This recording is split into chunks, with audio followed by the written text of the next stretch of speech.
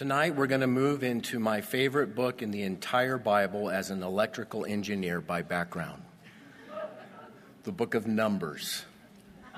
I love numbers. So over the next several weeks, bring your calculators, mechanical pencils. Bruce, you can bring your slide rule. That's bad. I always give him a hard time, but we love Bruce here. No, we're not going to be doing math on Wednesday nights, but we are going to do a very, very exciting study in the book of Numbers. Wonderful book, lots of great lessons. So turn to Numbers chapter 1. Page 147 if you're using a Bible under the seat in front of you.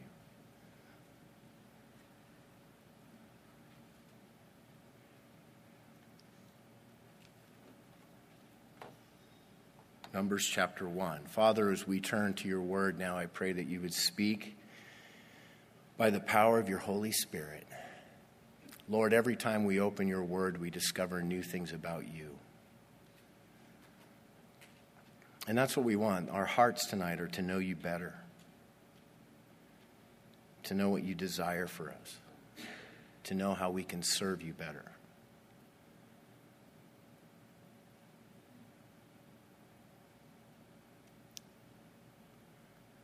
Lord, to learn more about how we need to live these lives you've given us.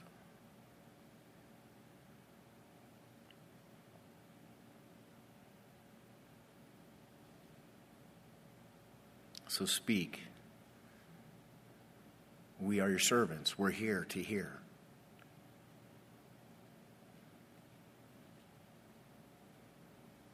In Jesus' name, amen. Amen.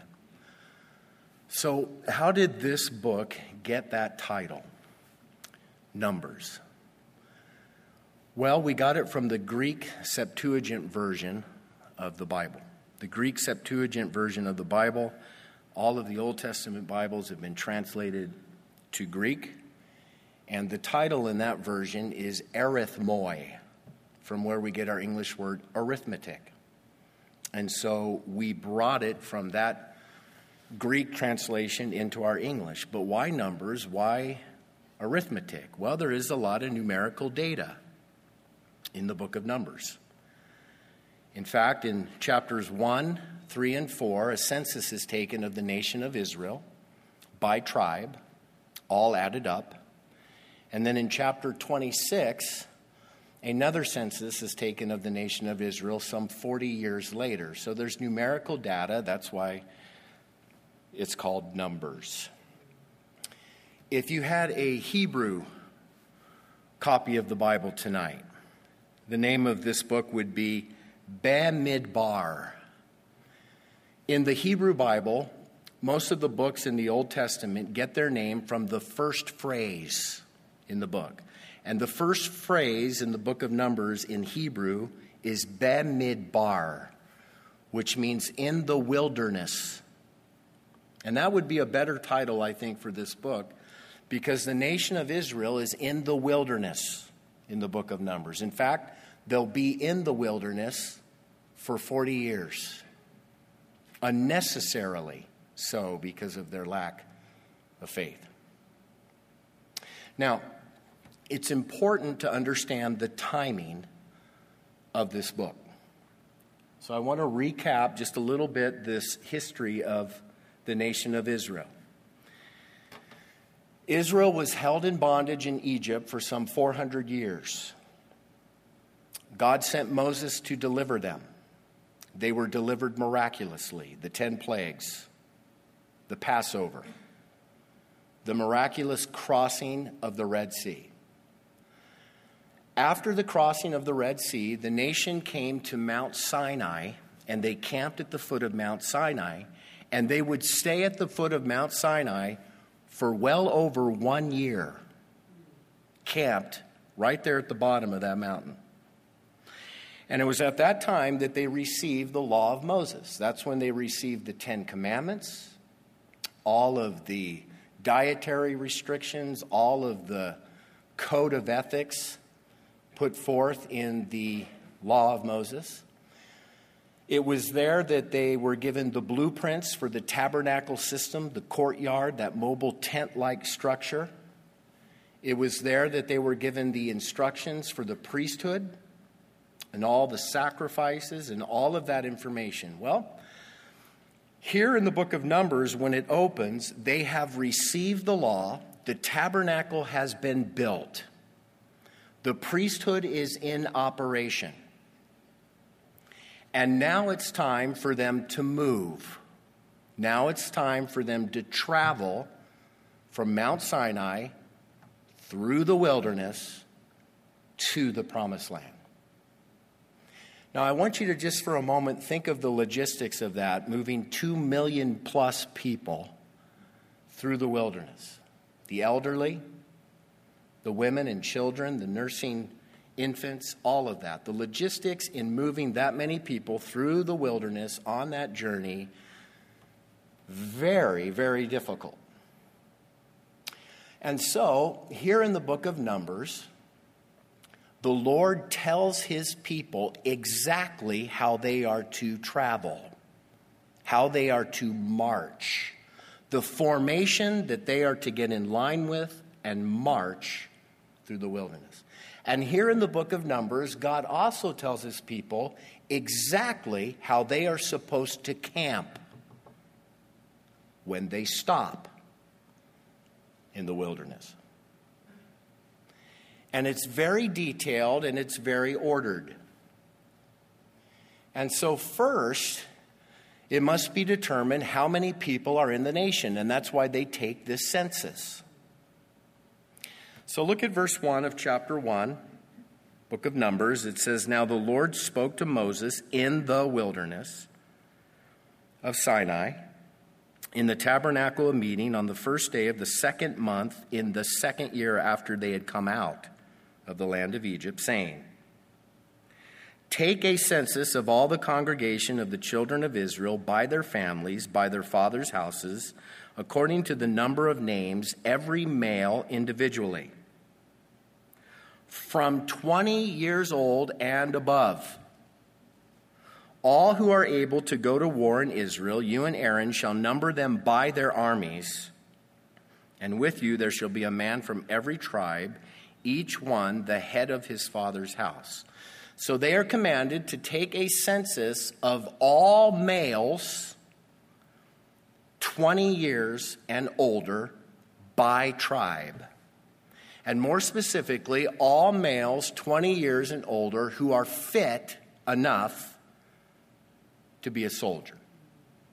Count all the soldiers by tribe. So they do that. Skip down to verse 20. Now the children of Reuben. Reuben, by the way, is the firstborn son, right, of Jacob, whose name was changed to Israel. So they start with the firstborn son. Now the children of Reuben, Israel's oldest son, their genealogies by their families, by their father's house, according to the number of names, every male individually from 20 years old and above, all who were able to go to war. Those who were numbered of the tribe of Reuben were how many? 46,500 soldiers in the tribe of Reuben. Okay, the rest of the chapter gives the numbers for all the rest. I've summed it up for you with this chart. Notice we have all of the tribes: Reuben, Simeon, Gad, Judah, Issachar, all the way down the list. For Reuben, we have 46,500. Judah had the most soldiers, 74,600. Manasseh had the fewer amount of soldiers, 32,200. There are a total of 603,550 soldiers. The average tribal strength was 50,300 soldiers. So you have that many soldiers, and then you figure women and children. That's how you get to a population of well over 2 million in the wilderness. But I want you to notice here, count the soldiers. The soldiers were counted. The soldiers were set apart. And in a sense, the soldiers were honored. The soldiers play a very special role in the nation of Israel. They protect the people. They go out to battle. They're counted specifically. And I think every nation should honor its soldiers, don't you? Very, very important what God does with soldiers. And I certainly appreciate all the soldiers of this great country. So the soldiers are set apart. Now, by personal application, let me share with you that in the New Testament age, in the church age, all Christians are called to be soldiers. Did you know that? There is no restriction by gender or age. All Christians are called to be soldiers in the army of God. Now, I don't know if you know that. When you gave your life to Jesus Christ, you got saved, you became a child of God, but you were also enlisted in the army of God. And you are right in the midst of warfare. Now, Christian, maybe you didn't know that, but I want to tell you that tonight. You're a soldier. You're in the war. Paul said to young Timothy in 2 Timothy chapter 2, "You therefore must endure hardship as a good soldier of Jesus Christ. No one engaged in warfare entangles himself with the affairs of this life, that he may please him who enlisted him as a soldier." Listen, as soldiers of Jesus Christ, we should be willing to endure hardship for Jesus Christ. Just like soldiers in an army, they leave home, they go into these faraway countries, they have all these sacrifices they make. Christian, you should be willing to do that for Jesus. As soldiers of Jesus Christ, we should not be entangled in the affairs of this life, not immersed in all the distractions of this world. Imagine a soldier right in the middle of warfare, right in the middle of combat. And imagine a soldier right in that environment sitting on a tree stump checking Facebook or watching the latest movie on Netflix. Would you ever see a soldier doing that in the midst of warfare? No.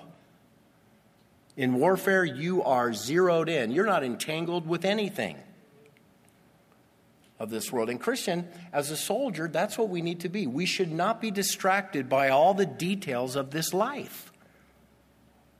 You are at war. Be on high alert. As soldiers of Jesus Christ, our supreme desire in life should be to please our enlisting officer. You know, your number one responsibility in life, your number one desire in life as a Christian should be to please General Jesus, to hear his orders, to serve, to be involved in the fight. We are called to be courageous. We are called to be bold. The church in the New Testament is called to storm the gates of hell, not sitting around, aggressively in the fight. And all of us are called to that fight. Amen?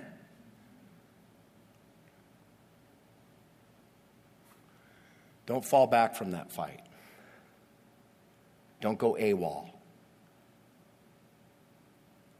Be involved. And remember, Jesus suffered so greatly and fought so valiantly for us.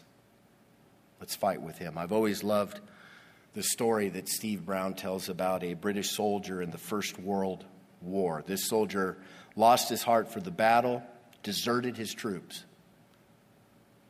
Trying to reach the coast for a boat to England that night, he ended up wandering in the pitch black night, hopelessly lost, couldn't see anything. In the darkness, he came across what he thought was a signpost. It was so dark that he began to climb the post so that he could read it. As he reached the top of the pole, he struck a match to see and found himself looking squarely into the face of Jesus Christ. He realized that rather than running into a signpost, he had climbed a roadside crucifix. At that moment, he remembered the one who had died for him, who had endured, who had never turned back. That next morning, the soldier was back in the trenches. Keep your eyes fixed on Jesus. Be numbered as one of the soldiers. And remember, Jesus isn't a general that sits in an ivory tower telling us to go out and suffer. He suffered before us, didn't he? He leads us in warfare. Okay, does anybody see a tribe that's missing in that list? Huh? Levi. The tribe of Levi is not in the list. Now, why is Levi not in the list? Well, they're a very special tribe. They were not called to be soldiers. They were not warriors. They were the priests. They were the ministers that ministered to the Lord on behalf of the people full time in the tabernacle area. Their job was to take care of the tabernacle and all of that spiritual leadership stuff that they were called to do. So Levi is not numbered here, but they are numbered in chapter 3. Turn very quickly to Numbers chapter 3.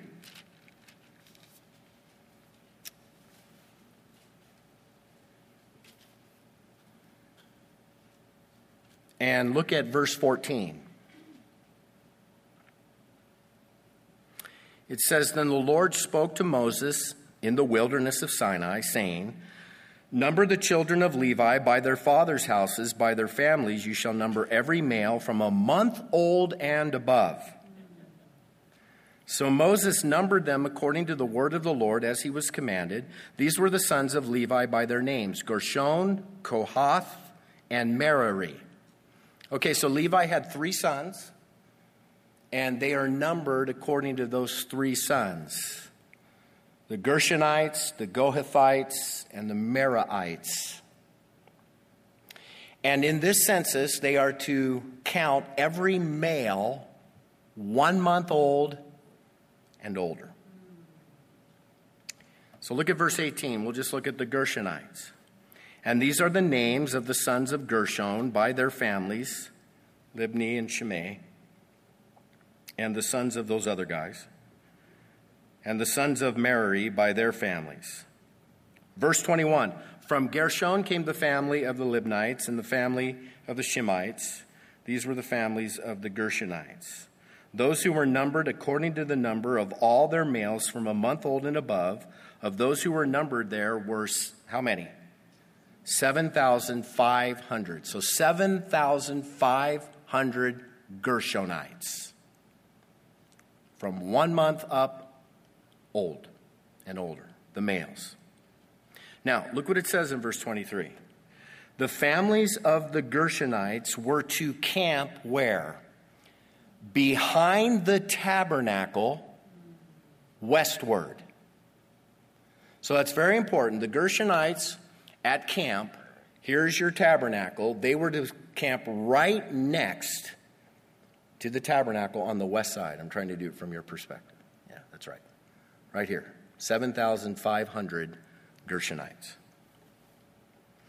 Look at verse 24. "And the leader of the father's house of the Gershonites was Elisaph, the son of Lei."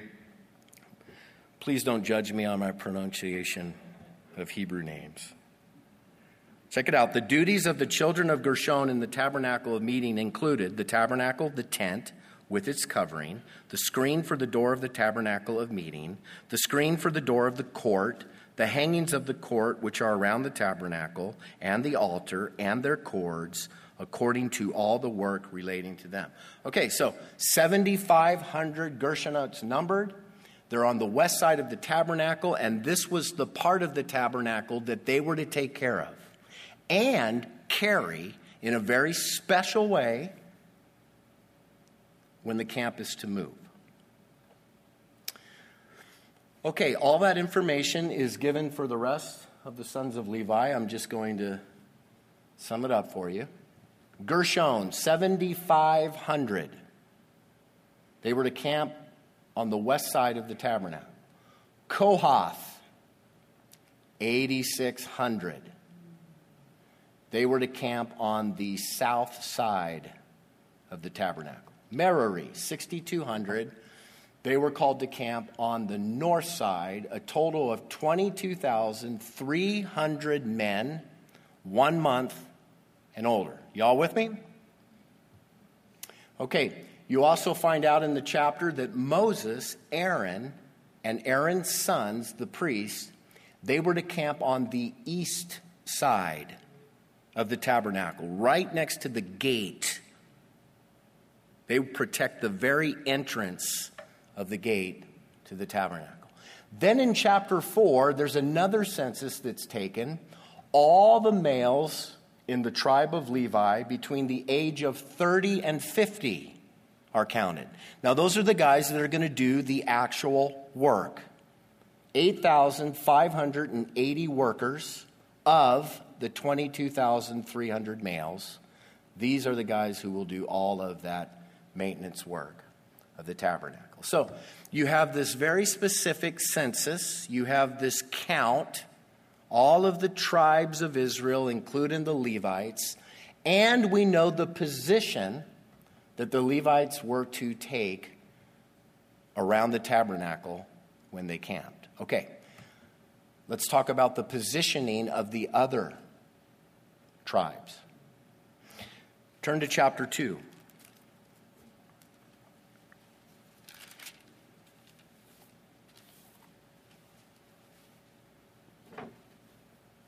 Look at verse 1. And the Lord spoke to Moses and Aaron, saying, read it carefully with me.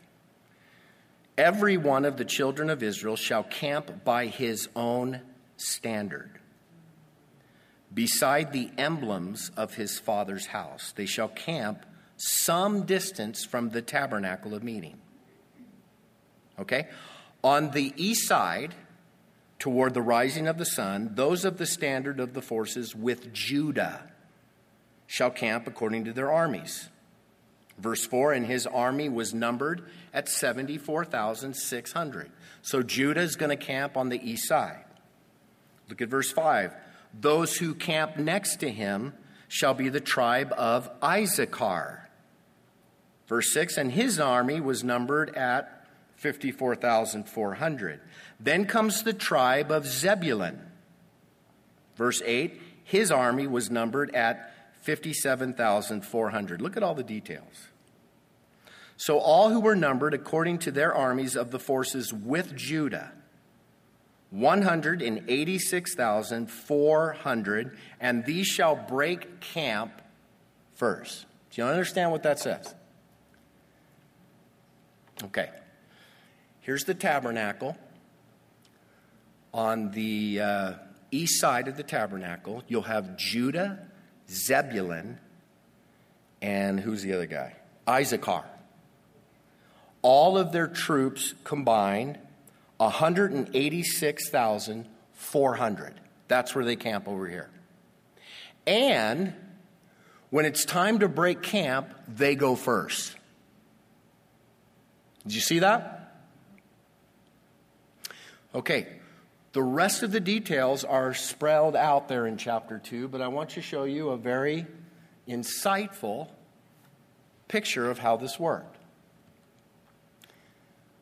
What's that right in the middle of the camp? That is the tabernacle. Okay, let's look to the east.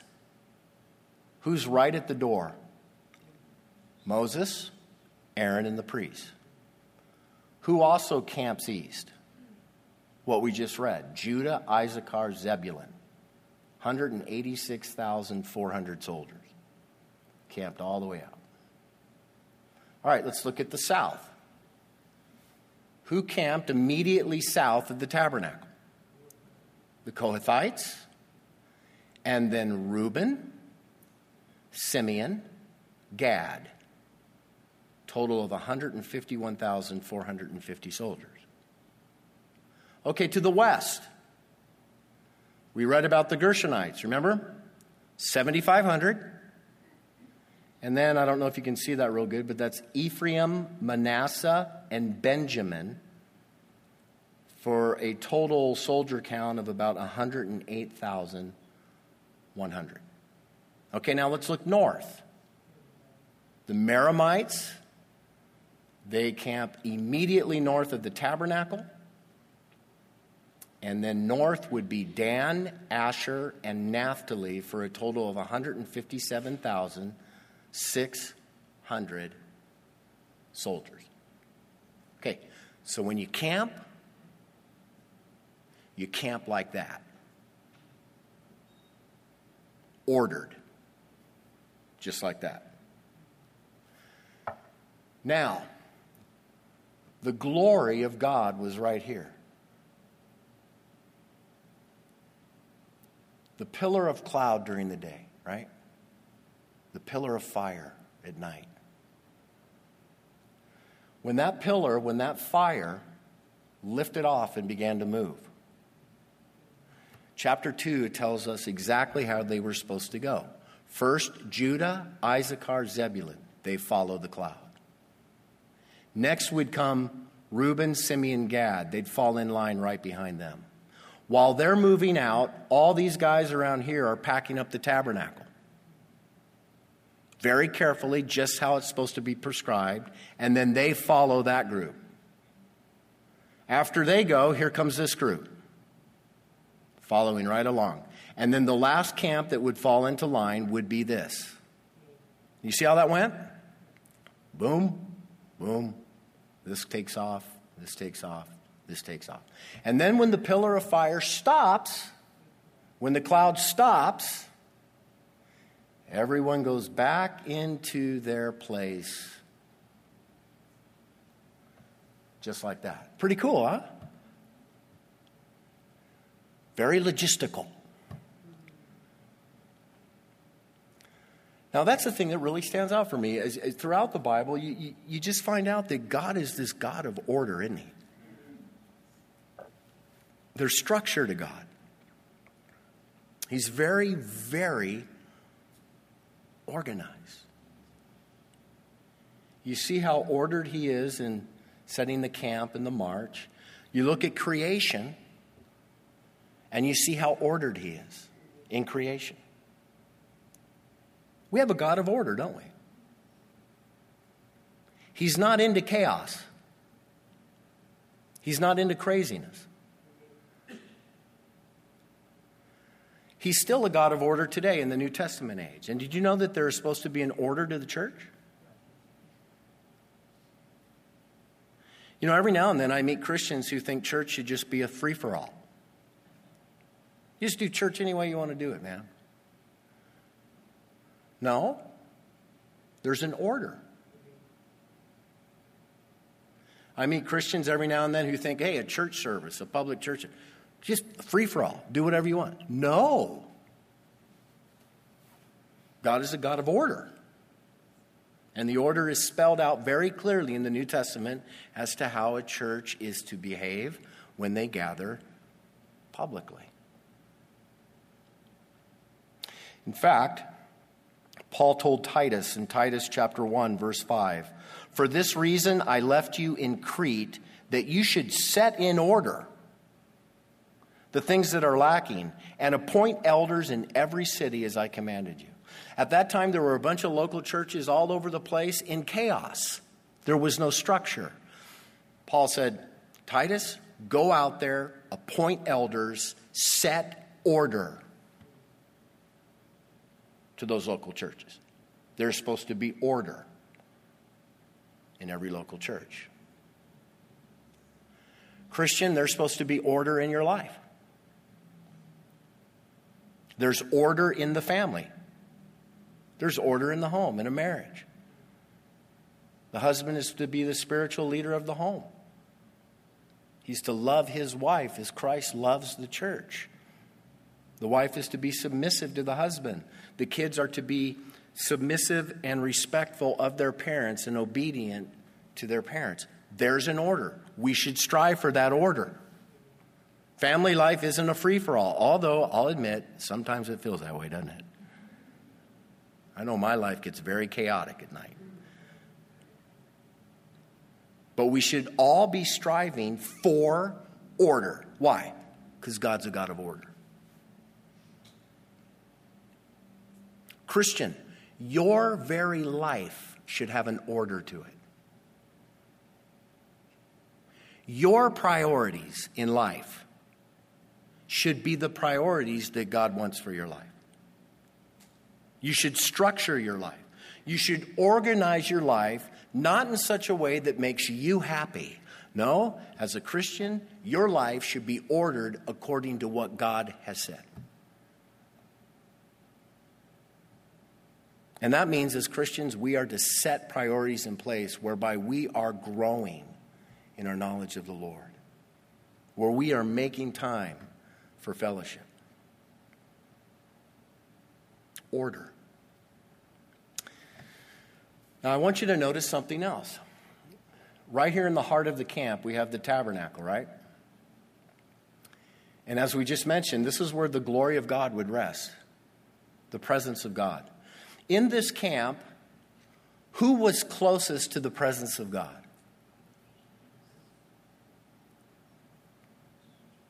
Who camped immediately around?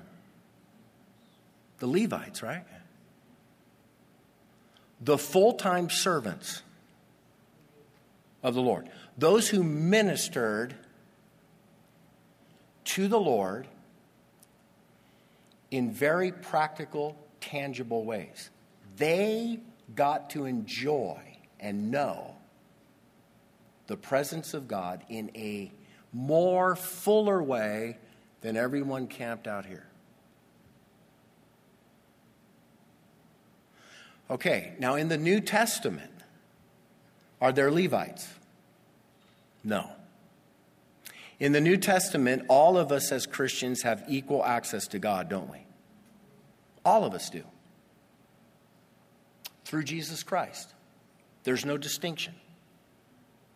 None whatsoever. Any Christian can seek the Lord as much as they want.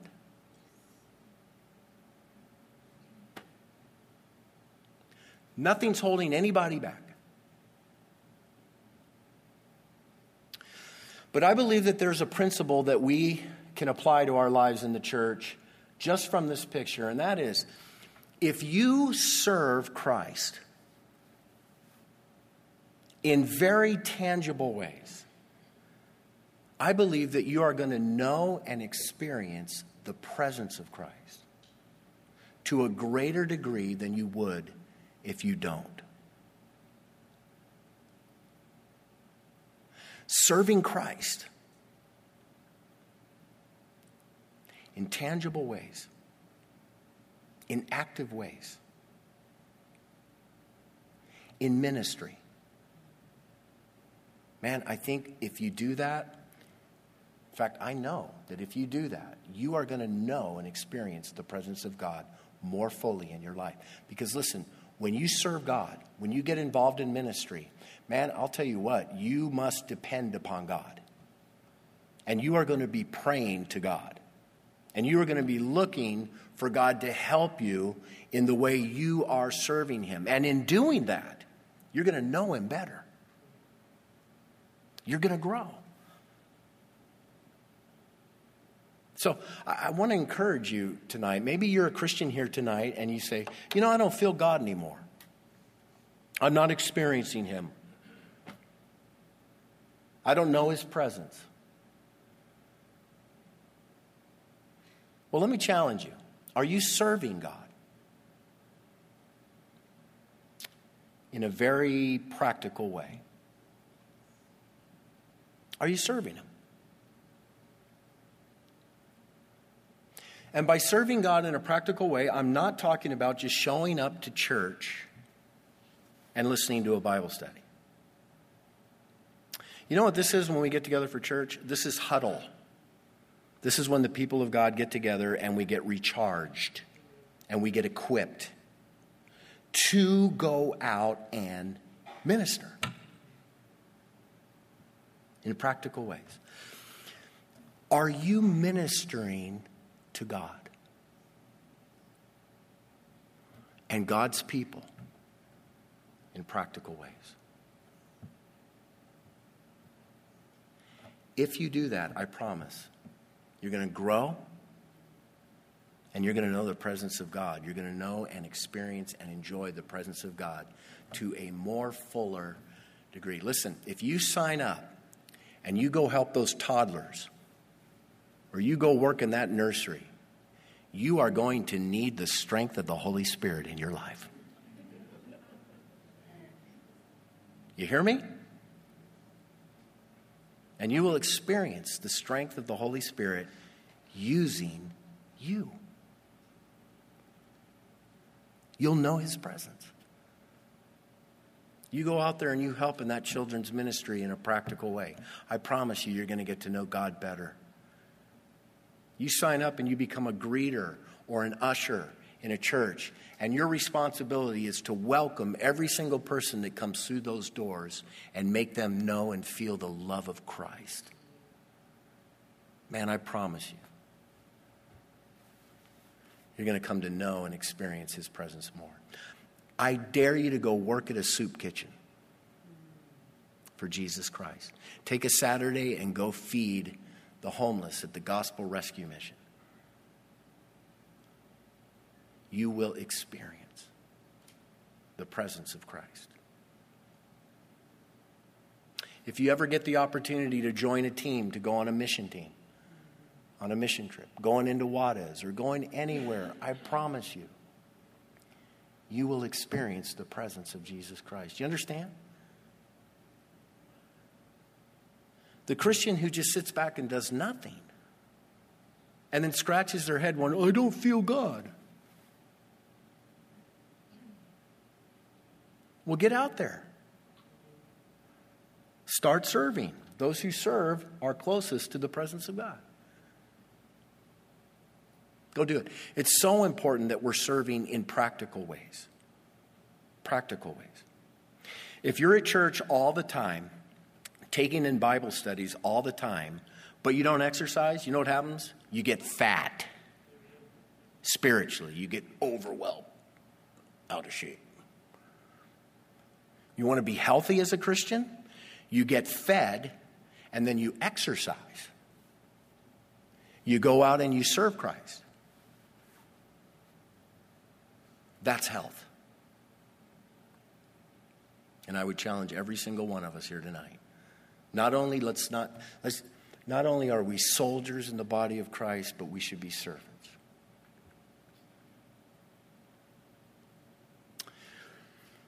Okay, now, I want to show you something that is spectacular about this camp. I want you to pretend that you are getting a bird's eye view of the camp. Let's say you're at the top of a mountain, okay? Or maybe you're in a helicopter and you're flying over the camp of Israel the way God told them to camp. And let's say it's nighttime. And let's say every tent in the camp has a oil lamp lit. So here you are, bird's eye view, looking at the camp of Israel as God specifically told them to camp. And all you see are these lights. Okay. Check this leg out. How long is it? 186,400. So you can see that going quite a bit that way. Check this leg out. 151 plus 8, we're about 160. This leg, 157 plus 6, close to 160. These legs are about the same. What about this leg? Considerably shorter. And by the way, when they were to camp that way, and that way, and that way, and that way.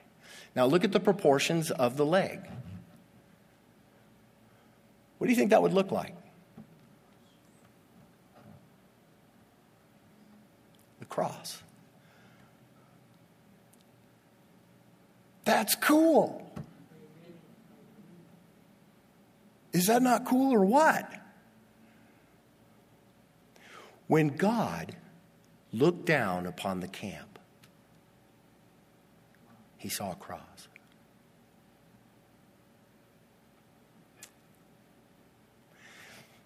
In Numbers 22, we're going to get to the story where they camp in the valley of Moab, and the king of Moab, a guy by the name of Balak, man, he's afraid of this camp. He's afraid that they're about to get defeated. And so Balak calls a false prophet by the name of Balaam. You remember the story? And Balaam is called to pronounce a curse on the nation of Israel. And it specifically says that Balaam climbs up the mountain to get a good look at the camp, to pronounce a curse upon the camp. Is he able to do so? He cannot pronounce a curse. He can only pronounce a blessing. I think that false prophet saw the cross. And you can't curse the cross. You can only bless the cross.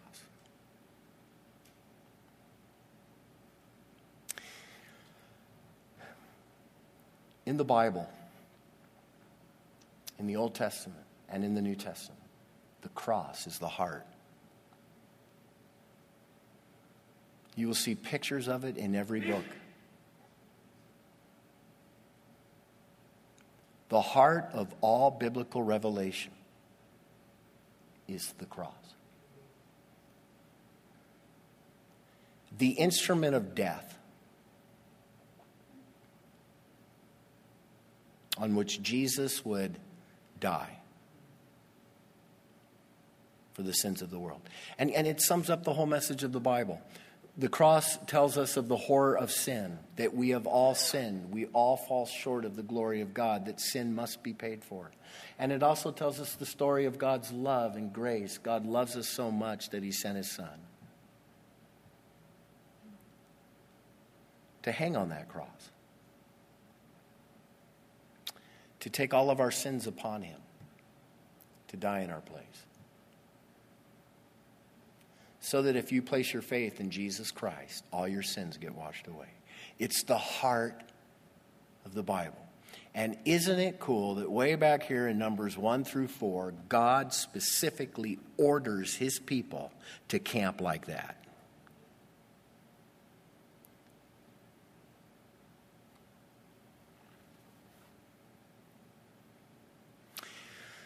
As God's people, we should march under the symbol of the cross. We should camp under the symbol of the cross. Our message is the message of the cross. Paul said in Galatians chapter 6, "But God forbid that I should boast except in the cross of our Lord Jesus Christ, by whom the world has been crucified to me, and I to the world." This is our message, folks. We are the people of the cross. And we get the opportunity and the command from General Jesus to go out and share that message of the cross with other people. Kind of neat what you learn from a bunch of numbers, right? I mean, you come to certain parts of the scripture and it seems so dry. In fact, a lot of people, they start their Bible reading plans for the year on January 1st. And right about the time they get to a place like Numbers, they stop reading their Bible daily because you have all of these dry details. Listen, there's no accident in the scripture. Every detail matters. And I submit to you that every detail, every prophecy, every story points to a Savior who would come and die on that cross for your sins and rise again that third day. All of history, all of biblical revelation, planned from beginning.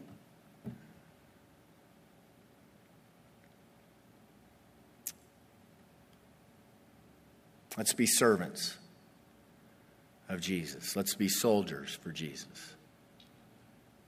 Let's be ordered in our lives as Christians. And let's be champions of the cross. Now, it's very possible that there might be some here tonight or some who are listening who have never received the essential message of Scripture.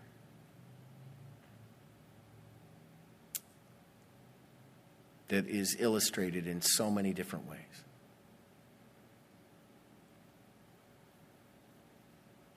Jesus has died for you. He rose again for you. And by his shed blood, all of your sins can be forgiven, washed away. You can get a brand new start. You can be saved. You can become born again. Has the central heart of Scripture become the central heart of your life? Has there ever been a time in your life when you received Jesus? Let's close in a time of prayer. Would you bow your heads with me and close your eyes?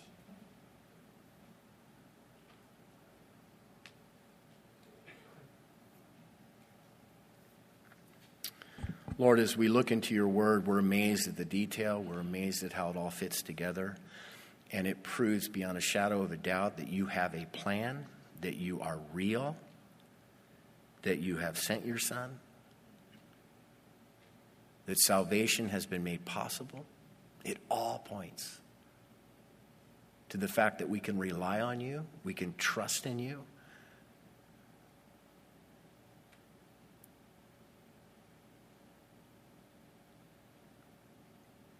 Thank you, Lord.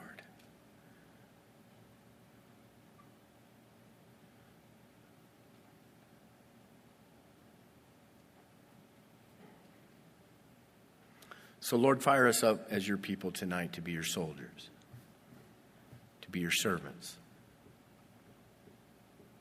to be proud bearers and champions of the cross.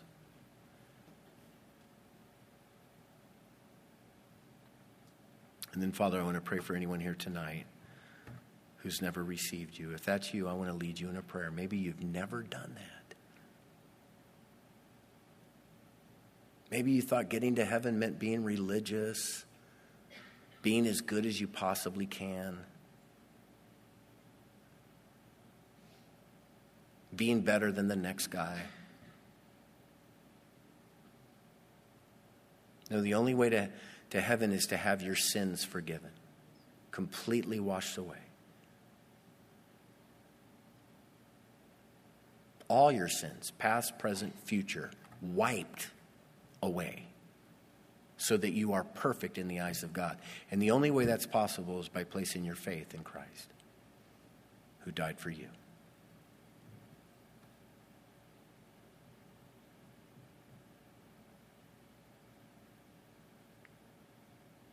And he is very much alive. On the third day he rose again. He is seated at the right hand of God in the heavenly. And one day he's coming again and we'll see him. The Bible says that when 2 or 3 gather in his name, there he is present. Jesus is right here. And he will save you right now. Call out to him. Pray this prayer. You say to him, Lord, I want you to save me. Wash away all my sins. Thank you for dying on the cross for me. Be my Lord. Be my Savior.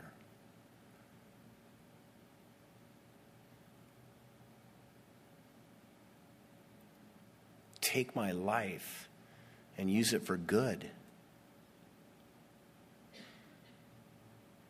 I want to be a servant. I want to be a soldier for you.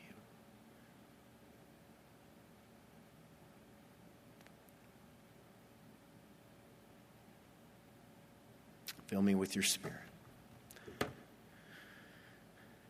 Make me born again. child in your family forever. In Jesus' name, amen. Oh, it's